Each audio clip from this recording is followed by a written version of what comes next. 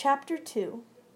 When you go out hunting wicked spirits, it's the simple things that matter most. The silvered point of your rapier flashing in the dark, the iron fillings scattered on the floor, the sealed canisters of best Greek fire, ready as a last resort. But tea bags, brown and fresh and plentiful, and made for preference by Pitkin Brothers of Bond Street, are perhaps the simplest and best of all. Okay, they may not save your life like a sword tip or an iron circle can, and they haven't the protective power of a sudden wall of fire, but they do provide something just as vital. They help to keep you sane. It's never pleasant sitting in a haunted house, waiting in the dark. The night presses in around you, and the silence beats against your ears, and soon, if you're not careful, you start to see or hear things that are the products of your mind.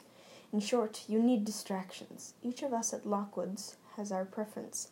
I do a bit of drawing, George has his comics, Lockwood reads the gossip magazines, but all of us like our tea and cookies. And that night in the Hope's house was no exception. We found the kitchen at the far end of the hall, just beyond the stairway. It was a nice enough room, neat and white and modern, and noticeably warmer than the hall.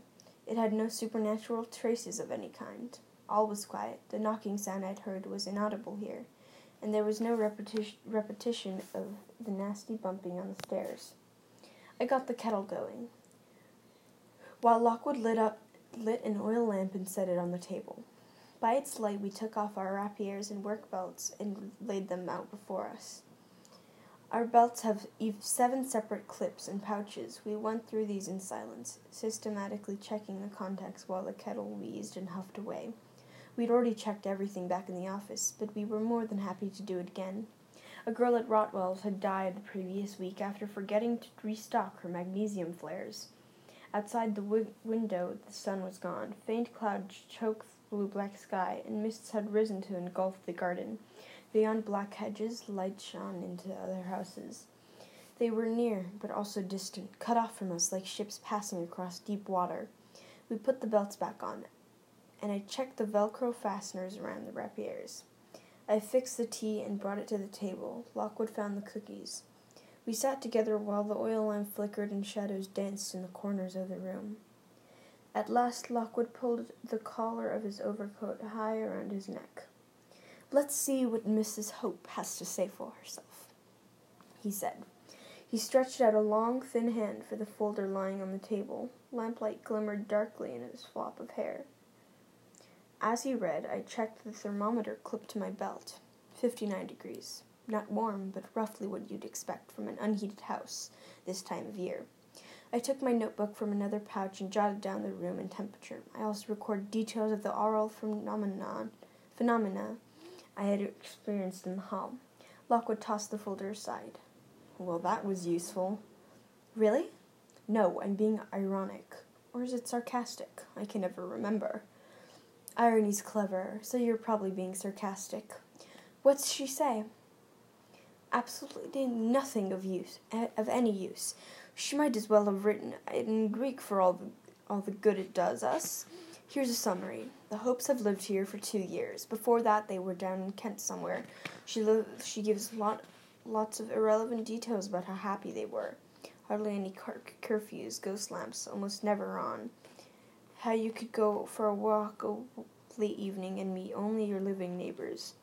That sort of thing. Don't believe a word of it myself. Kent had one of the biggest outbreaks of anywhere outside London, according to George.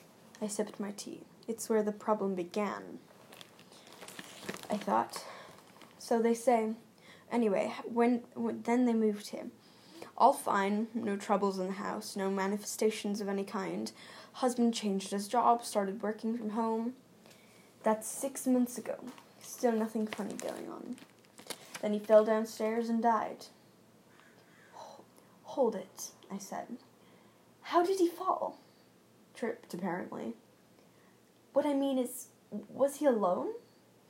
"According to Mrs. Hope, he was. She was in bed. It happened during the night. She says her husband was a bit distracted in the weeks before he died. Hadn't been sleeping well. She thinks he got up to get a drink of water." I grunted noncommittally. "Right." Lockwood flashed me a glance. "You think she pushed him?" Not necessarily, but it would provide a motive for the hauntings, wouldn't it? Husbands don't normally haunt wives, except when there's a reason. Pity she didn't want to talk to us. I'd have liked to suss her out. Well, you can't always tell by looking, Lockwood said. He shrugged his narrow shoulders. Did I ever tell you about the time I met the notorious Harry Crisp? Sweet-faced man he was, soft-voiced and twinkly-eyed, good company and very plausible. He actually got me to lend him a 10, yet it turned out in the end he was the most appalling murderer, who liked nothing better than to... I held up a hand. You did tell me that, about 1,000,000 times. Oh, well, the point is, Mr. Hope could be coming back for a host of other reasons that aren't to do with vengeance. Something left undone, for instance, a will he hasn't told his wife about, or some stash of money hidden under the bed. Yeah, maybe. So the disturbances began soon after his death? A week or two later. She was mostly away from the house up until then. When she'd moved back, she began to be aware of an unwelcome presence. He tapped the folder. Anyway, she doesn't describe it here. She says she gave a full account to her receptionist over the phone. I grinned. Receptionist? George won't like that. Well, I've got his notes with me if you want to hear them. Go on, then. Lockwood sat back expectantly. What's she been seeing? George's notes were in an inside pocket of my jacket. I took them out and unfolded them, smoothing the paper on my knee. I scanned them briefly, cleared my throat. Are you ready? Yes. A moving shape. With great ceremony, I refolded the papers and put them away. Lockwood blinked in outrage. A moving shape? That's it? No further details? Come on, was it big, small, dark, or bright, or what? It was, and I quote, a moving shape that appeared in the back bedroom and followed me out across the landing. Word for word, that's what she told George. Lockwood dunked a forlorn cookie in his tea. Hardly the finest description of all time. I mean, you wouldn't want to try to sketch from it, would you? No, but she's an adult. What do you expect? It's never going to be any good. The sensations she had are more revealing. It's never going to... She said she felt as if something was looking for her, that it knew she was there but couldn't find her, and the thought of it finding her was more than she could bear. Well, that's a little better. She sensed a purpose, which suggests a type 2. But whatever the late Mr. Hope's up to, he's not the only one at work in this house tonight. There's us as well. So, what do you say? Shall we take a look around? I drained my mug, set it carefully on the table. I think that's a very good idea. For almost an hour we toured the downstairs, briefly turning on our flashlight to check the contents of each room, but otherwise moving in near darkness. We left the oil lantern burning in the kitchen with candles, matches, and an extra flashlight also on the table. It's a good rule to keep it a well-lit place to retreat to if the need arises, and having different forms of light is always advisable, in case the visitor has the ability to disrupt them. All was clear in the pantry and dining room at the rear of the house. They had a sad, musty, rather somber air, sense of life suspended. Neat piles of newspapers lay curling on the dining room table.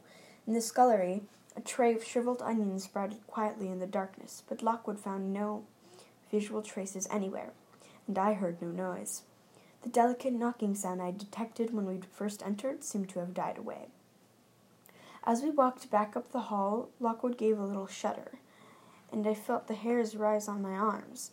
The air was noticeably colder. I checked the reading. 48 degrees this time.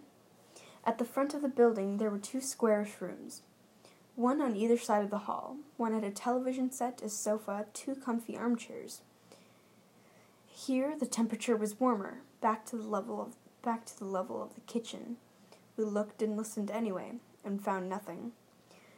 On the opposite side, a formal sitting room contained the usual chairs and cabinets, arranged before large net-swathed windows, and 3 enormous ferns in terracotta pots. It seemed a little chilly. 54 degrees showed on the luminous dial, colder than the kitchen. Might mean nothing, might mean a lot. I closed my eyes, composed myself, and prepared to listen. "Lucy, look!" Lockwood's voice hissed. "There's Mr. Hope!"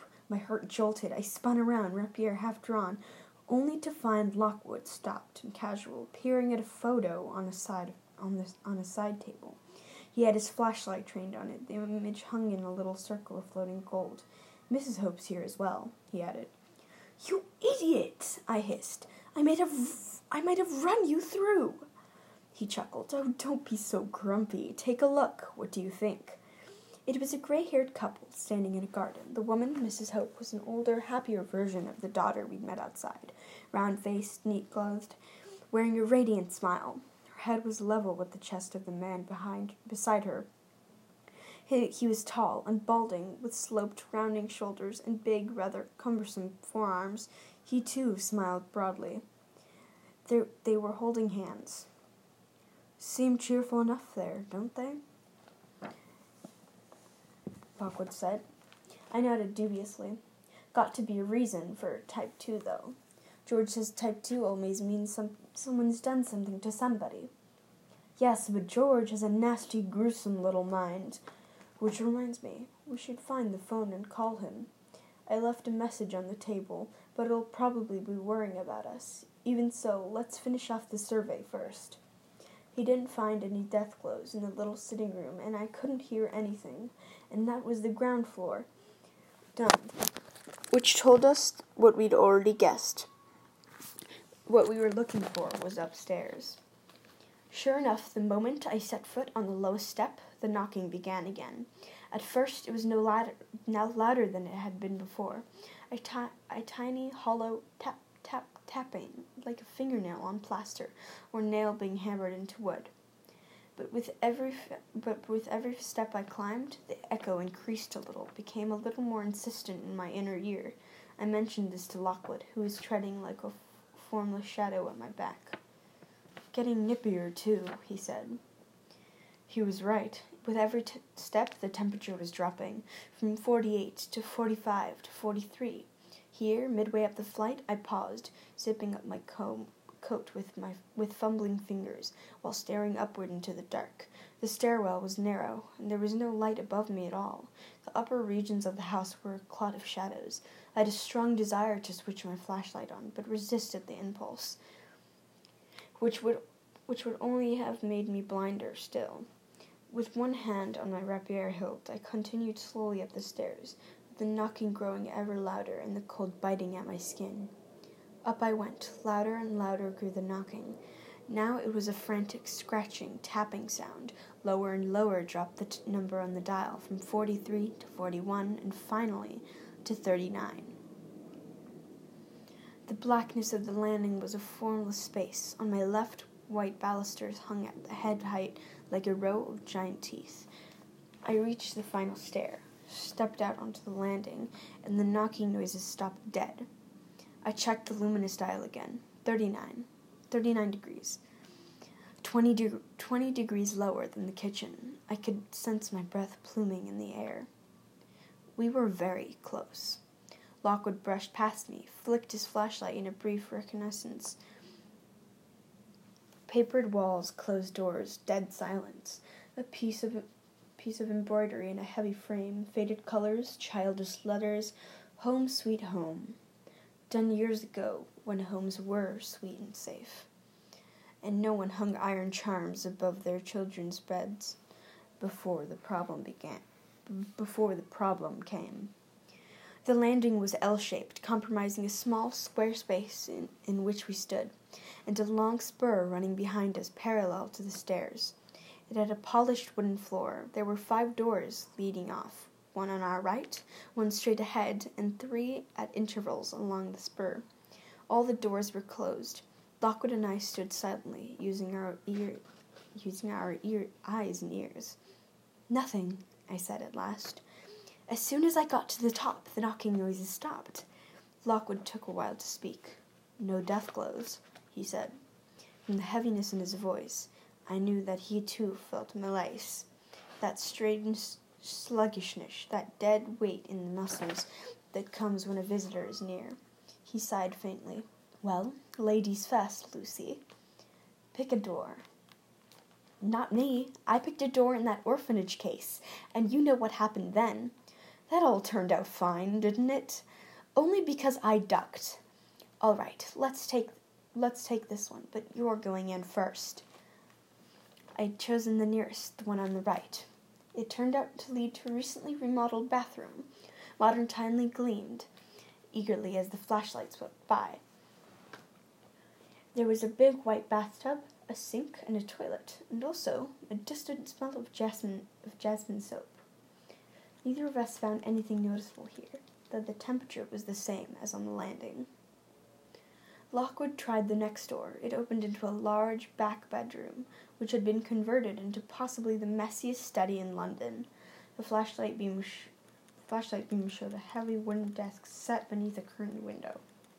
The desk was almost invisible under stacks of paper, and further teetering piles were placed, higgledy-piggledy, all across the room.